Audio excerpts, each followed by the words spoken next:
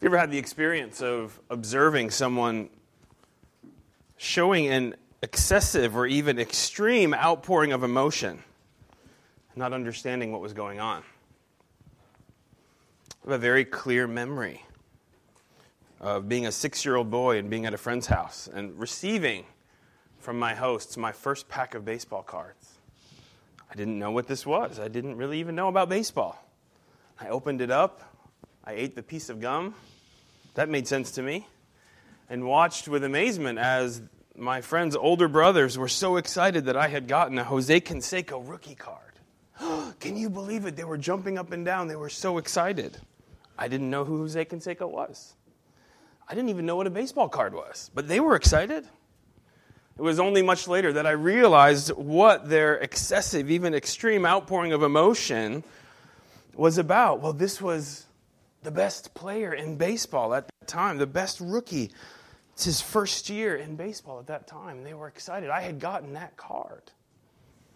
And in retrospect, as a baseball fan, I can now say that their response to that Jose Canseco rookie card was a reasonable and a right response.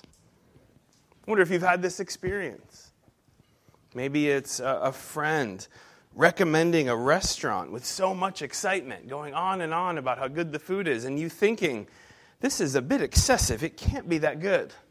And then going and experiencing it for yourself and realizing they had actually undersold it. This was so much better. Their excessive, what seemed extreme outpouring of emotion was actually the only right and reasonable response to something so good. In our passage this morning, we see what appears to be an extreme display of emotion by a woman as she approaches Christ. She expresses in a dramatic and effusive way love for Christ. To the people around her, they're confused, even put off by what seems so awkward, what appears to be extreme and excessive. But as the passage goes on, what we see is not the outburst of an unstable woman, but in fact, the only right and reasonable response to the person of Jesus Christ. Turn with me in your Bibles to the book of Luke. We are looking at the Gospel of Luke in the New Testament. We're going to be in Luke chapter 7 and the first few verses of chapter 8 this morning, beginning in Luke 7 and verse 36. Luke is a narrative of eyewitness testimony about the life and the ministry of Jesus. Luke actually tells us in the first few verses of his gospel that he has written this narrative of eyewitness testimony to engender certainty in the hearts and minds of his readers. Certainty about who this Jesus is and what he's come to do, to understand more of his life and ministry. So that's what the book of Luke is to give us, certainty about Jesus. In the first 3 chapters of Luke, the writer, Luke, is actually laying out for us Jesus' qualifications to be the only Messiah and Savior of God's people. We see in his qualifications his miraculous birth to a virgin. We see him being recognized as the fulfillment of prophecy. We see that he is both God and man, God incarnate, the person of Jesus Christ. In chapters 4 through 6, Jesus begins his ministry, and he actually tells us in those chapters, 4, 5, and 6, why he's come.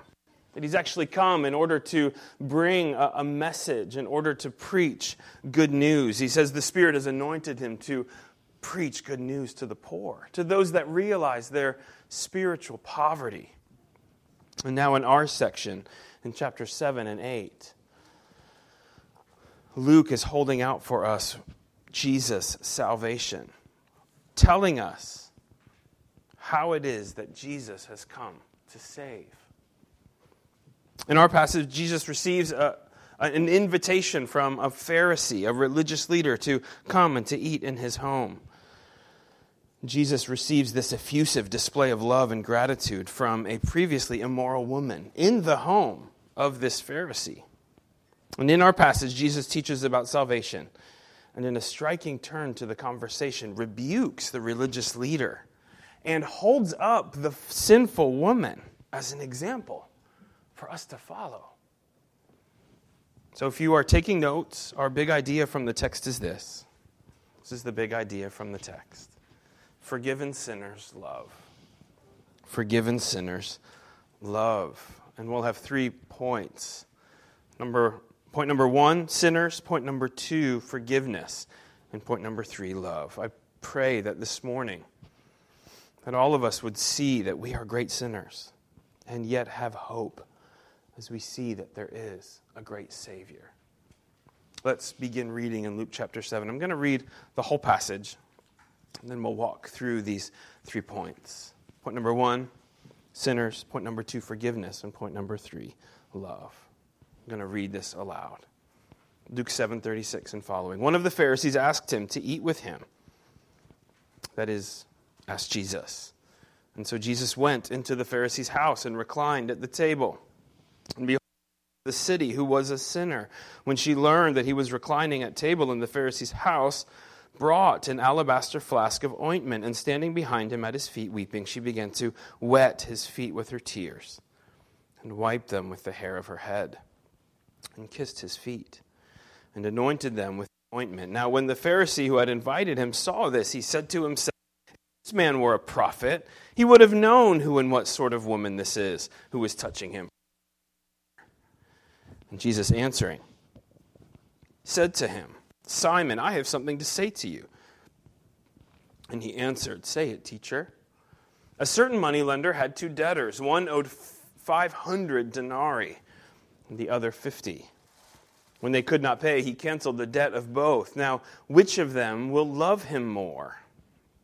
Simon answered, "The one, I suppose, for whom he canceled the larger debt." And he said to him, "You have judged rightly." Then turning toward the woman, he said to Simon, "Do you see this woman? I entered your house. You gave me no water for my feet, but she has wet my feet with her tears and wiped them with her hair. You gave me no kiss, but from the time I came in, she has not ceased to kiss my feet. You did not anoint my head with oil, but she has anointed my feet with ointment.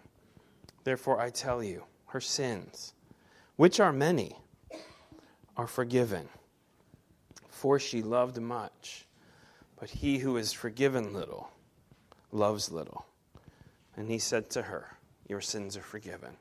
Then those who were at table with him began to say among themselves, "Who is this who even forgives sins?" And he said to the woman, "Your faith has saved you. Go in peace." Soon afterward, he went on through cities and villages, proclaiming and bringing the good news of the kingdom of God. And the 12 were with him, and also some women who had been healed of evil spirits and infirmities, Mary called Magdalene, from whom 7 demons had gone out, and Joanna, the wife of Chuza, Herod's household manager, and Susanna, and many others who provided for them out of their means. This is God's word. Point number 1, sinners. In your bulletin, you'll see that our title for the sermon today is Forgiven Much. As I've considered it since then, I've wondered if I shouldn't have named this sermon A Tale of Two Sinners. You see, in our passage, there are these 2 sinners. There's Simon, the Pharisee, a man who is a great sinner. The passage bears this out. And this woman, this one that everyone knows to be a sinner, an immoral woman, perhaps a prostitute or an adulterous woman that is known to be such in the city. Let's look quickly at the context here. This Pharisee invites Jesus to dine with him, and Jesus accepts the invitation. It's been made clear by Luke that Jesus spends time with tax collectors and sinners, and the Pharisees and religious leaders look down on him for this. But do you notice that Jesus is even willing to meet with Pharisees? He has hope that all kinds of sinners would hear his message and come to salvation through him. And so Jesus is willing to come. Nothing more is said about this invitation. We might question why this Pharisee would desire to have Jesus under his roof. If you look through the Gospels, the Pharisees were not, as a group, known for being allied with Jesus. In fact, throughout the Gospels, we see them regularly attacking Jesus and seeking to kill him and destroy him and undermine him. So we might wonder, why is it that this Pharisee is inviting Jesus over? Is he really interested in hearing from Jesus and learning from him and becoming a disciple? I think it becomes clear as the passage goes on that this Pharisee, Simon, is quite skeptical of Jesus. We see that in his heart when this woman comes in. It's more likely that he's brought Jesus in order to observe him more closely, maybe observe some reasons to discredit him or to undermine his ministry. And yet he, at least in terms of appearances, is offering hospitality to Jesus, and Jesus comes. The Pharisees were the religious fundamentalists of their day. They were the religious extremists of the Israelites in Jesus' time. They were known for being extremists in obeying every bit of the law, every letter of the law, and building their whole lives around a detailed obedience to every single law in the Old Testament. And not only that, they even created more laws of their own to make sure that in the small things they did throughout their days, they didn't in some way step outside of the law of God. However, as Jesus makes clear over and over again, they miss the forest for the trees. They so often, in their focus on obeying the law, miss the most important things, loving God and loving neighbors. And they use the law not to understand who God is and to lovingly follow him, to justify themselves. And in their supposed obedience, to compare themselves with others and look down their noses at others. Now, what's fascinating about this tale of two sinners is, as far as appearances go, we would think of the Pharisee as being the religious one and the sinful woman as being the non-religious one. As we would think about this in terms of first appearances, this tale of two sinners, we would think of the Pharisee, the religious leader, as being the one that must be right with God, and this sinful woman as one who must have no hope of salvation. But as we'll see, this passage is full of ironies. In fact, Jesus actually turns the tables on the whole scene. Let's walk through it as we consider this first point, sinners.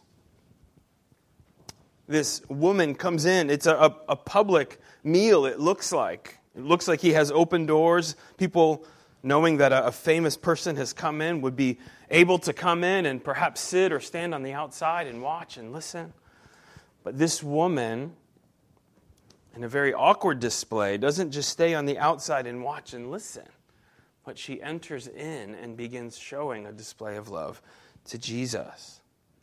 Look at how it describes it. This woman learns that Jesus is there.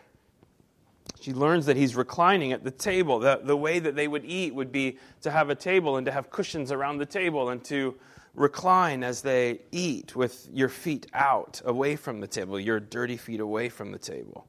This woman comes, looks like unashamed and unabashed, and begins showing great emotion, weeping, and allowing her tears to wash Jesus' feet. Instead of a towel, she uses her hair to wipe his dirty feet. And then she uses an expensive ointment that she's brought and begins to anoint his feet with it and kissing his feet. Talk about an awkward scene. Talk about a strange display. I think at first, as you see this, we would relate to the host. Imagine inviting people to a meal and having someone awkwardly crash your party. Come uninvited and unannounced and begin doing awkward things, creating an awkward scene in your home, at your table. And yet that's what this woman does. We see in the midst of this awkward display the Pharisee, the religious leader's response both to the woman and to Jesus. He responds to this woman with arrogant condescension, looking down at her as a sinner, dismissive of her as unworthy. But his focus isn't as much on the woman as it is on Jesus. Do you see how he responds to Jesus? He makes, in his mind and in his thoughts, accusations about Jesus. If this man was a prophet, if he were a prophet, he would not let this happen. Because this woman is a known sinner. He would know that she's a sinner, and he would not allow himself to be defiled by association with such a person. And do you see the mindset of this Pharisee? This Pharisee is a sinner. He is arrogant. He is prideful. He is judgmental. He is, in his thoughts, mistreating this woman and seeing her as unworthy of attention, of association, and of love. But not only that, he is also making lots of assumptions about what Jesus should be if he were to be a prophet of God. That he would have the same mindset as Simon has, this Pharisee. That he too, if he were a good prophet, would treat people this way too. That he would be, like the Pharisees, separatistic, separating ourselves off from anyone that would make us unclean or mess with our reputation. But look at how different Jesus' response to this woman is. It's clear he knows who she is. How do we know that he knows who she is? Well, because he reads Simon's thoughts. And he answers Simon's thoughts. You see what Jesus does there? Do you know Jesus reads our thoughts? He knows our deepest desires. He knows our sins, not just the outward expressions of them in our actions and our words, but he knows the sins that are in our hearts. And here Jesus initiates a conversation with Simon, having read Simon's thoughts. You see what Jesus does here? He turns the tables by giving Simon a parable, a story. He says, Simon, I have something to say to you.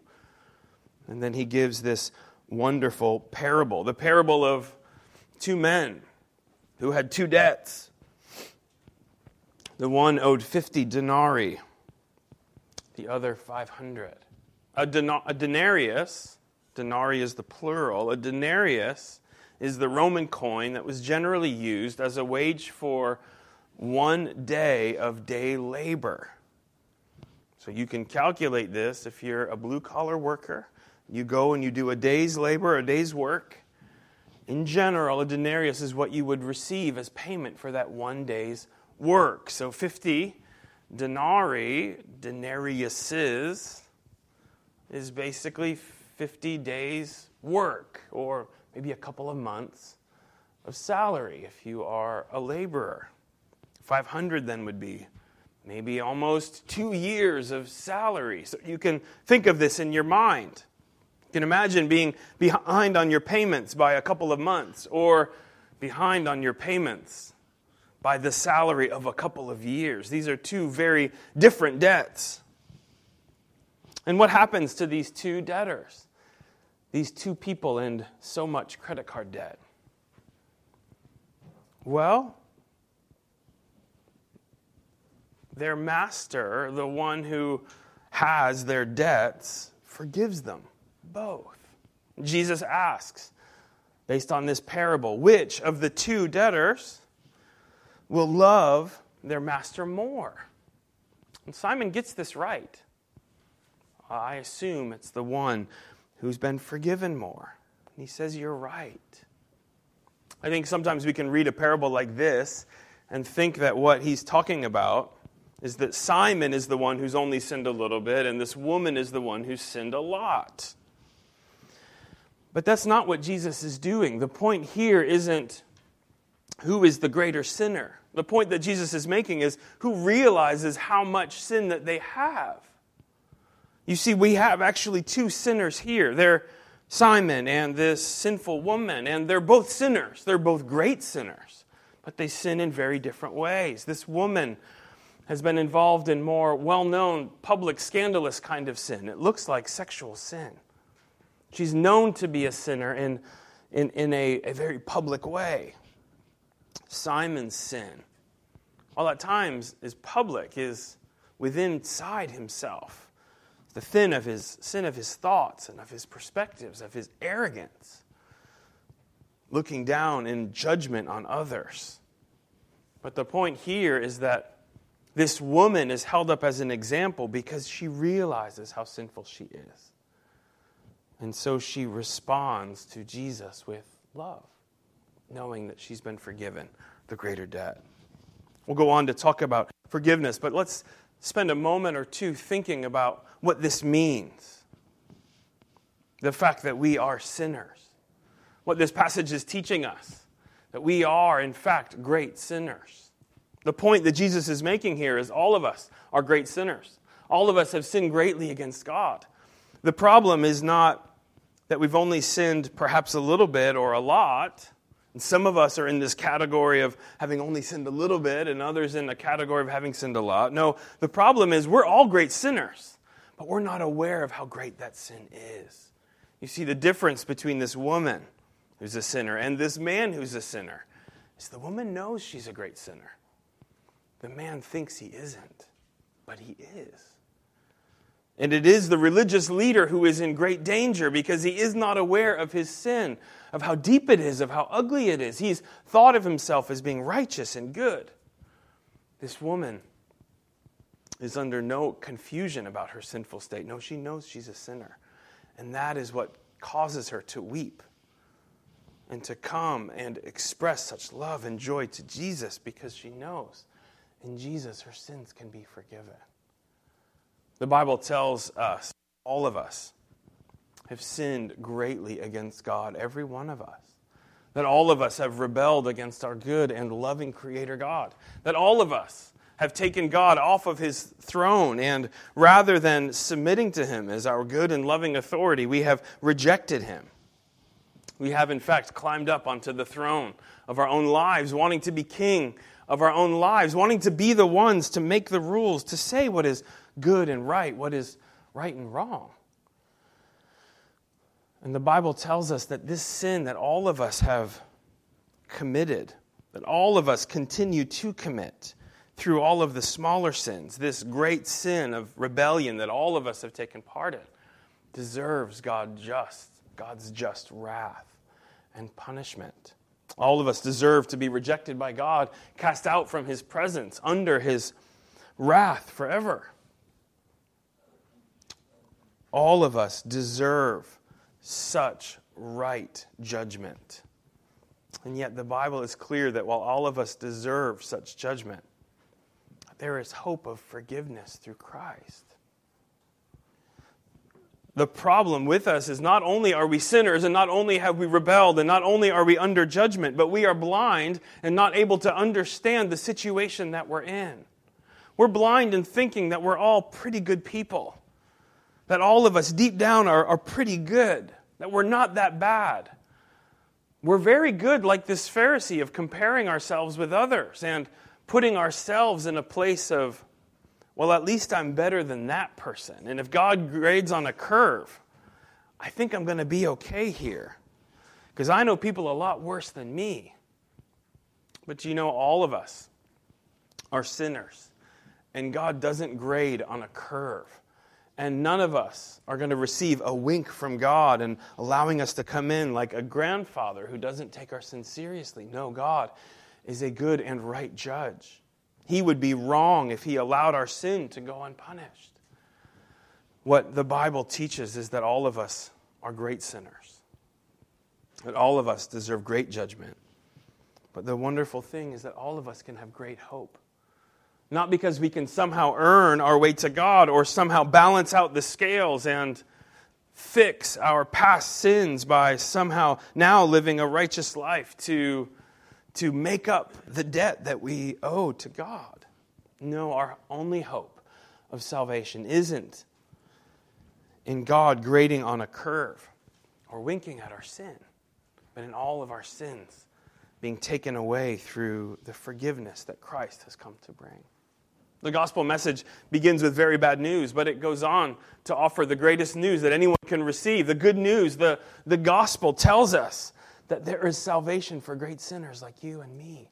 Jesus hasn't rejected us and walked away from us, which is what we would deserve, but left heaven and left glory in order to come, to live a perfect life, the one that we didn't live, to die on the cross, a sacrificial death in our place, in the place of sinners like you and me, if we would repent of our sins and trust in Him. The gospel tells us that there is hope, that Jesus has died for sin, has been raised from the grave in resurrection and victory, proving His power over sin and death, so that sinners can now have hope if we would turn from our sins, if we would trust in Christ and what He's done for us on the cross.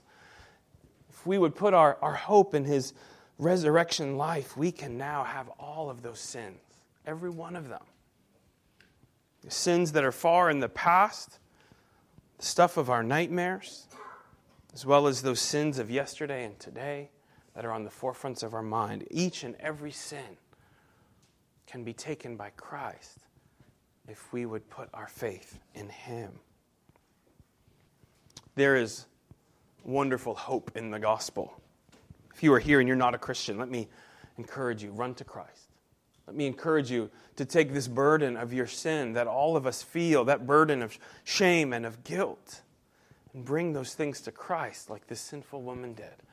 And know that Christ will receive you with love. He will receive you with tenderness and mercy. He will receive you as a child to a father. If you're here and you are a Christian, or maybe even a member of our church, there's application for us, not only in terms of salvation here, but even in terms of how it is that we relate to one another in the church. You see what Jesus is telling us in this passage. All of us are great sinners. Each and every one of us are great sinners. We often, as Christians, can fall into playing games like Simon here, being very focused on cleaning up the outside of our lives, presenting as if everything is going fine, having a very good Instagram and Facebook profile, presenting like everything is great. You may have great things in your life. I hope you do. I'm glad you do. But you know, all of us still, even those of us who are Christians, are still sinners. We are still wrestling with this sin, this old nature that pervades our lives and continues to beset us. Let me encourage you, Christian, to not be hiding your sin and focused on looking at the sins of others and comparing yourselves with them. It isn't the job of Christians to be looking down our noses at other Christians or wanting to place ourselves in a pecking order of how good or bad we are in comparison with other people, or how good or bad we pretend to be. No, we need to be, as Christians, willing to be open and honest about our sin, to have people in our lives that we can be open and honest with and talk with about our struggles, that can enter into those sin burdens and help us to carry them. Let me encourage you, Christian, to not play these games like Simon the Pharisee and be focused on presenting as if you're doing great when you're not. I encourage you to be actually delving into the recesses and the ugly nooks and crannies in your heart and growing and understanding more of your own sin. There is in our joy in Christ even more joy to be found the more we understand how sinful we are. The more we grow in understanding how sinful we are, the more we're going to love Christ. Let me encourage you as well, Christians, to be thoughtful and merciful in the way that you think about and relate to non-Christians. Pastor Matt Chandler tells the story of an encounter that he had in college. He and his friends were witnessing to a single mom who was trying to get her life back together and was in college with them. They were trying to share the gospel with her. They were trying to help her out, give her some babysitting. They invited her to a Christian concert, and she came with them, and they were hoping that this would be a wonderful opportunity to share Christ with her. As she went to this concert, one of the things in this concert was a message by a speaker. And the message ended up being a True Love Waits talk. True Love Waits was a movement in the 90s, I think at heart, a good and helpful movement of helping teenage Christians keep themselves pure before marriage, which is a wonderful thing to hold out to teenagers. But the way that this speaker presented the talk was harsh. It brought condemnation and shame rather than hope in Christ for those that have sinned. He tells the story of this teacher throwing out a rose, holding out a rose, saying, "This is such a nice rose," smelling it and saying, "I want all of you to touch and smell this rose as well." And it got passed around the 1,000-person crowd. At the end of his talk, he asked for it back. And that rose was broken. It was now tattered. It was now in pieces. And it looked shabby and ugly. And he held it up and said, who would want this rose? You see, the message that he was holding out for these teenagers was, you don't want to give in to sin and become such a tattered rose. Out of a desire for something good, he ended up coming down unbelievably harsh in a way that broke the heart of this woman who was considering Christ. As this man said, "Who would want this rose?" Matt described how angry he became and thought to himself, Jesus wants the rose. Jesus wants the rose. Jesus can repair, can heal, can wash and cleanse this rose, as he promises in his new covenant promises in Ezekiel 36. He will sprinkle clean water on them and they will be clean. You know, Jesus takes sinners, all kinds of sinners, great sinners, and he cleanses them. That's what happens in salvation. At times we can communicate, whether intentionally or unintentionally, that the main point is don't be a dirty rose. When in fact, the message we should be holding out is, Jesus is a Savior for all kinds of sinners. There is mercy in Christ. Come to him. It doesn't matter how much you've messed up or how broken your life is. There is no life so broken that Christ cannot fix it. Let me encourage you, Christians, in the way that you look at non-Christians, in the way that you relate to non-Christians, to not have the mindset of Simon looking down on them, keeping your life separate from them, wanting to stay away or to not be defiled or affected by them, but to lovingly move forward and move out, inviting people into the salvation that there is in Christ. That's point number one, sinners. Point number two, forgiveness. Point number two, forgiveness. You see what Jesus does here in this parable, this illustration. He uses this illustration of two people who are being forgiven of two debts.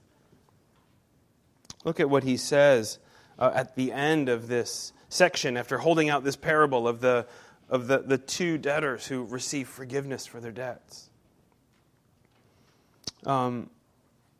And he asks Simon, verse 43. Verse 42, which of the two debtors will love him more? Simon answered, the one, I suppose, for whom he canceled the larger debt. And he said to him, you have judged rightly.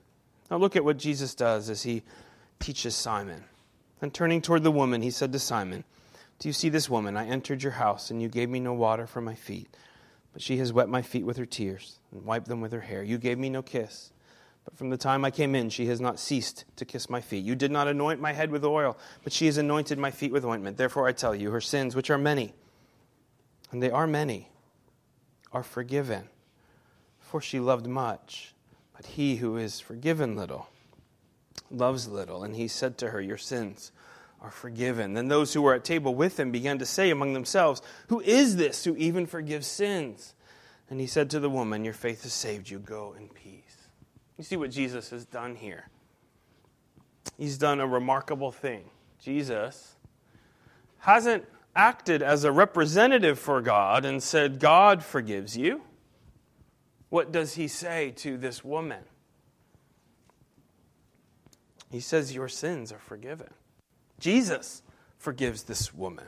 See what Jesus is doing here. He's speaking for God. How can he do that? Well, because he is God. I remember as a college student wrestling with doubt and questioning many things about the Bible, questioning my faith, wondering, is it reasonable, is it rational to believe in Christianity? Do I have to check my brain at the door of Christianity? Is it intellectual suicide to believe in Jesus? And I remember hearing secular professors saying, well, Jesus never claimed to be God. C.S. Lewis was really helpful to me when I read passages in his books, particularly Mere Christianity. And he does something really important in terms of an apologetic argument. And he says, well, you cannot have a Jesus who's just a good teacher, who's just a man, and just a good example for us. Because Jesus says things that would be unbelievably arrogant if he was only a man. You see what Jesus is saying here? He is putting himself in the place of God, and he is forgiving sins. He's forgiving sins that this woman has done, sins with other people, toward other people, against other people, and he is forgiving them as if they were against him.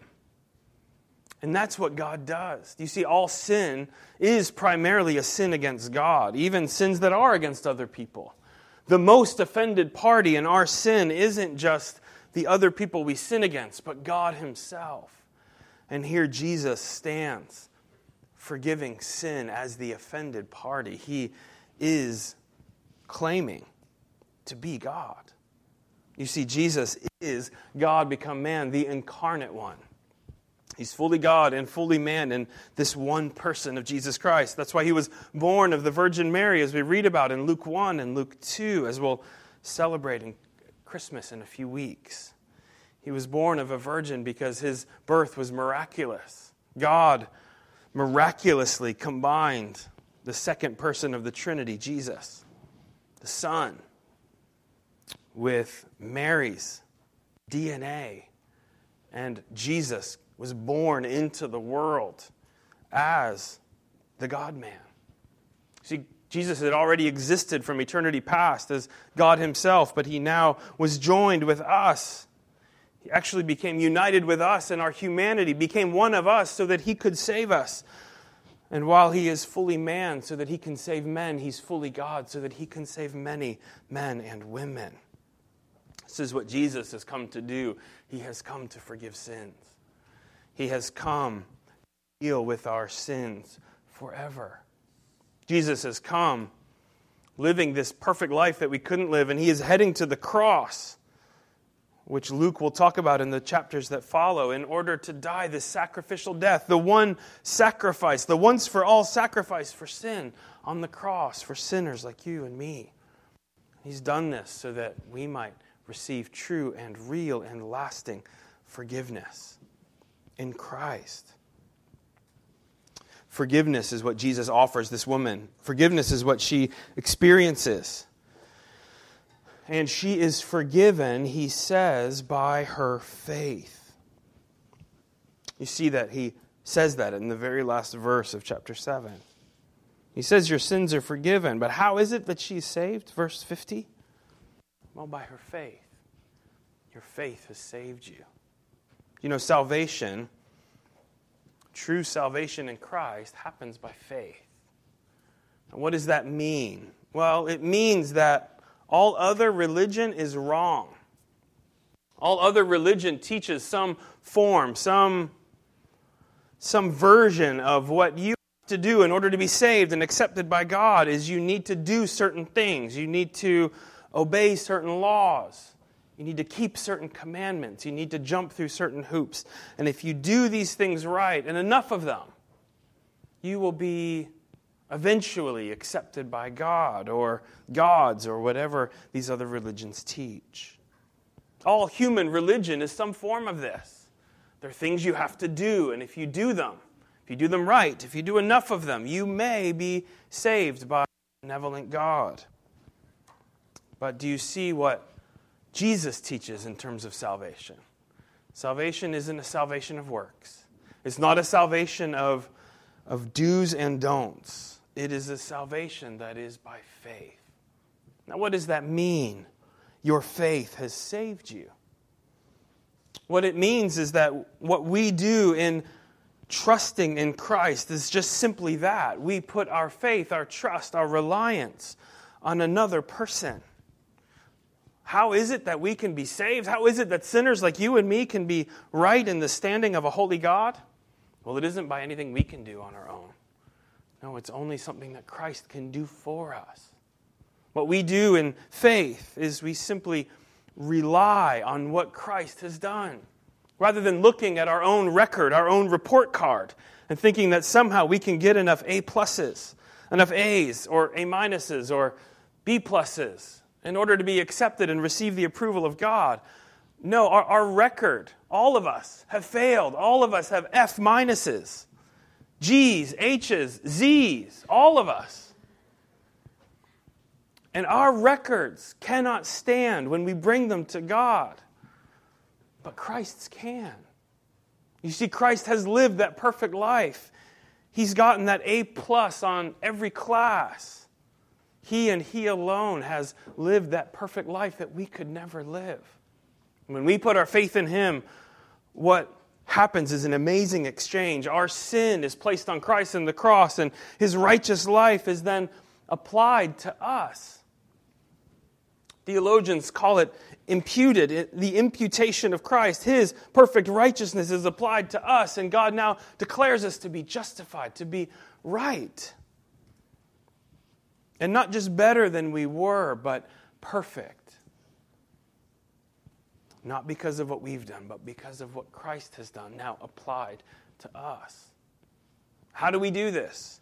Simply by relying on Christ. Simply by running to Christ. Simply by trusting in Christ and what He has done for us.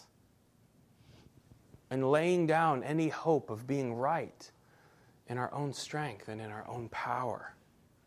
Does it sound too good to be true? I've been taught by my father, if things sound too good to be true, they probably are. That's a good, reasonable reaction to life in a fallen world. Don't give in to salesmen who are telling you things that sound too good to be true. If something sounds too good to be true, there's probably a catch. But here, this message, this good news of Jesus, it may sound too good to be true, but it isn't. It is good news. It is the best news that anyone could hear. This is the gospel. Salvation through faith. Now, if we trust in Christ, if we are united with Christ by faith, if we come to Him and have this wonderful exchange happen, our lives will change. There will be costs down the road, and Jesus warns His disciples that it's going to cost them to follow Jesus. But salvation itself, the message of salvation, is not too good to be true. It is good news. That's why it's called the gospel. Good news. It's the best news. We can have our sins forgiven. We can be reunited with our Creator God. We can be with God forever in heaven. But there will be costs in this life. There will be costs to uniting with Christ and following Him. It may in some ways cost us more than we could imagine in terms of our earthly life. But will it be worth it? Absolutely. It will be more than worth it to follow Christ. It will be eternally worth it. For those of us who have been forgiven and have experienced the forgiveness of Christ, the only response to this is love. But before we move to our last point, point number 3, love, let me pause for a minute on this. If we have received such forgiveness in Christ, if we are Christians now, what does this mean for us? Well, at the very least, it means we should be growing and being good at forgiving others. At the very least, it means that if we have been forgiven so much, if we've been forgiven everything in Christ, that we should be growing and learn to be forgiving people. That we should be growing and learning to imitate our forgiving God, our forgiving Savior. I'm not sure what it is that you may need to forgive someone else of this morning. I'm not sure what it is. Maybe what great thing in terms of sin someone else has sinned against you. But do you know that if you have received such lavish, extravagant forgiveness in Christ, there is no sin that someone else can commit against you that you cannot, with His help, forgive. Let me encourage you, Christian. to let go of your resentment, your anger, your pride, and imitate your Savior in forgiving others who have sinned against you. Point number 3, love. Point number 3, love. We see the then climax of this story. There is, by the end of this story, a complete turnaround in terms of our perspective on this woman and her effusive, her extreme reaction to Jesus. And we realize that her extreme display of love and gratitude to Jesus isn't extreme. We realize that it's the only right and reasonable response to Jesus. Jesus holds this woman, this formerly sinful woman, up as a teacher for you and for me. This woman who had been, it looks like, a prostitute, is now an example for us. Not in terms of her life of sin beforehand, but in terms of how she now responds to Christ. She responds to Christ by great love. I wonder what it is that you love. I wonder this morning what it is that you love. I think you can know what it is that you love by asking the people around you what you love to talk about. Because the things that we love to talk about. I wonder what gets the greatest display of emotion in your life. I wonder what those around you would say gets the greatest display of emotion in your life. Whether it's a wonderful display of praising, of excitement, of recommendation, or whether it's a display of anger or frustration and rage. What is it that creates great emotion in your life? Whatever it is, there's something there that you love. Whether it's you're responding in anger because that thing you love has been taken away, or whether you're responding in excitement because the thing that you love is actually happening, your display of emotion, your greatest displays of emotion, tells us what it is that you love the most. I wonder what that is for you. My family watched, over the last month, great displays of emotion by me as my Washington Nationals won it all and won the World Series. Having watched the Nationals since I was living in D.C. in the mid-2010s, from 2006 on, I was so excited, finally, 14 years later, to see them win the pennant, to see them win the World Series. I saw great displays of emotion. My wife has a funny video of me jumping up and down and shouting, and my daughter saying, "Can you guys be quieter?" Great displays of emotion. I was so excited about my team winning. As I was reading this passage, I kept thinking in my mind, what is it that gets a great display of emotion out of me? And baseball is one of those things. This sport that I learned at an early age was taught by my dad as a 6, 7, 8-year-old. It got a wonderful, great display of emotion from me. I love baseball. I love watching the sport. I enjoy the sport. But then watching this sinful woman, this formerly sinful woman, have such an effusive display of love for Christ, it got me wondering, do I love Christ as much as I love baseball? I think I do. But if I do, am I showing with my actions, with my words, with the way that I talk, with the things that I do, how much I love Christ? Am I actually realizing by the way that I talk about Christ, the way that I tell others about Christ, am I aware of what a great sinner that I am, that has now caused me to love Christ even more, and the more that I get to know my sin, to exclaim with such fervor and emotion how much I love my Savior Christ, who's saved me from so much. I think all of us should look at this passage and not just think how awkward that must have been for them to see that crazy lady doing that crazy thing with Jesus, but we should actually follow Jesus' example and look to her as an example of the kind of love we should be displaying for Christ. And not only for Christ, but then as those who have been united to Christ and His people, showing such displays of love to other people. Obeying both of the greatest commandments, to love our God with all of our heart, soul, mind, and strength, and then to love our neighbors as ourselves. The way that we love God and the way that we love others is to be a picture of how much we understand about the love that Christ has shown to us. The more we understand our sin, the more we understand Christ, the more we will be able to show love to God in great displays and show love to others in great displays. So let me encourage you, Christian. How is your love this morning? How is your love for God? How is your love for Christ? If you're feeling that your love is cold,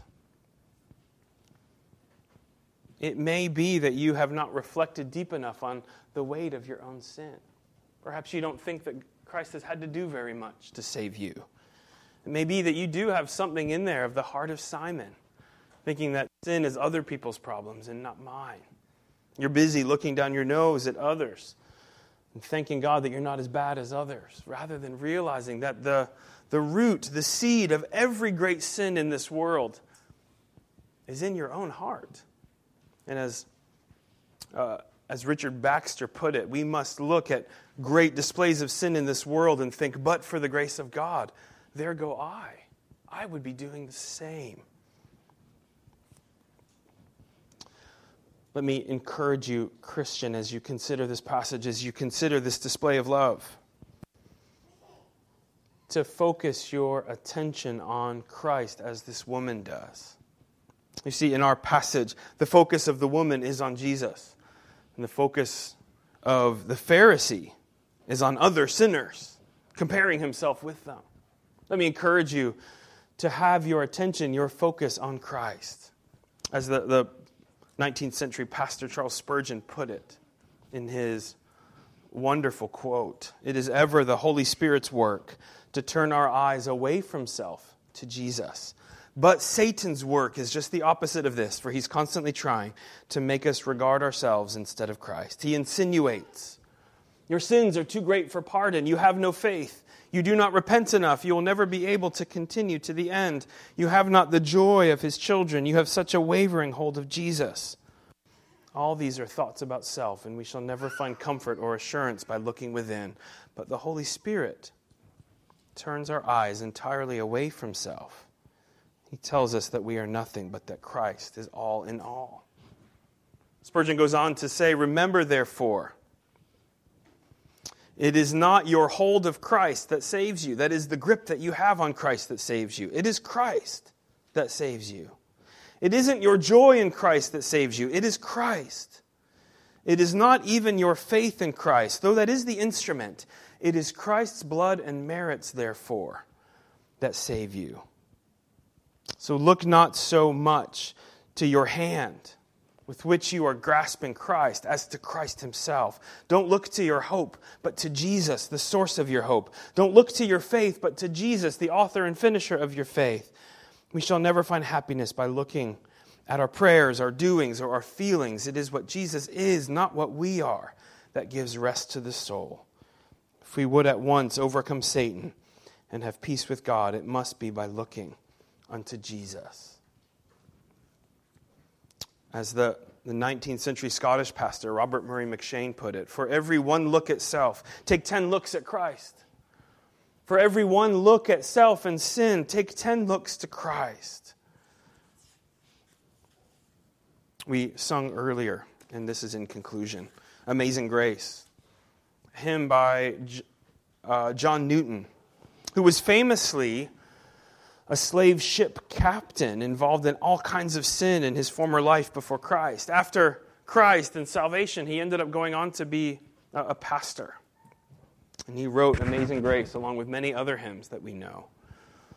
At the end of his life, as he was dying on his deathbed, just before Christmas, 1807, he said to a friend, "I am packed and sealed and waiting for the post." That is, he's getting ready to be sent to heaven.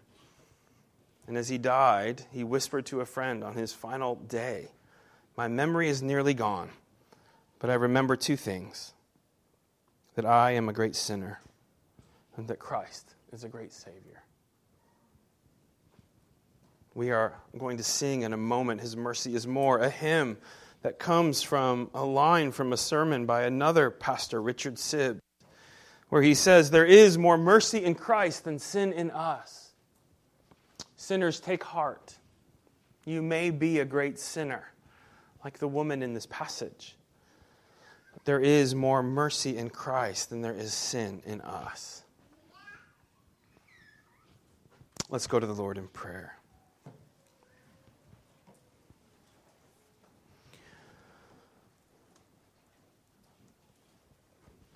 Father, we give you praise that you have revealed to us in your love that we are indeed great sinners.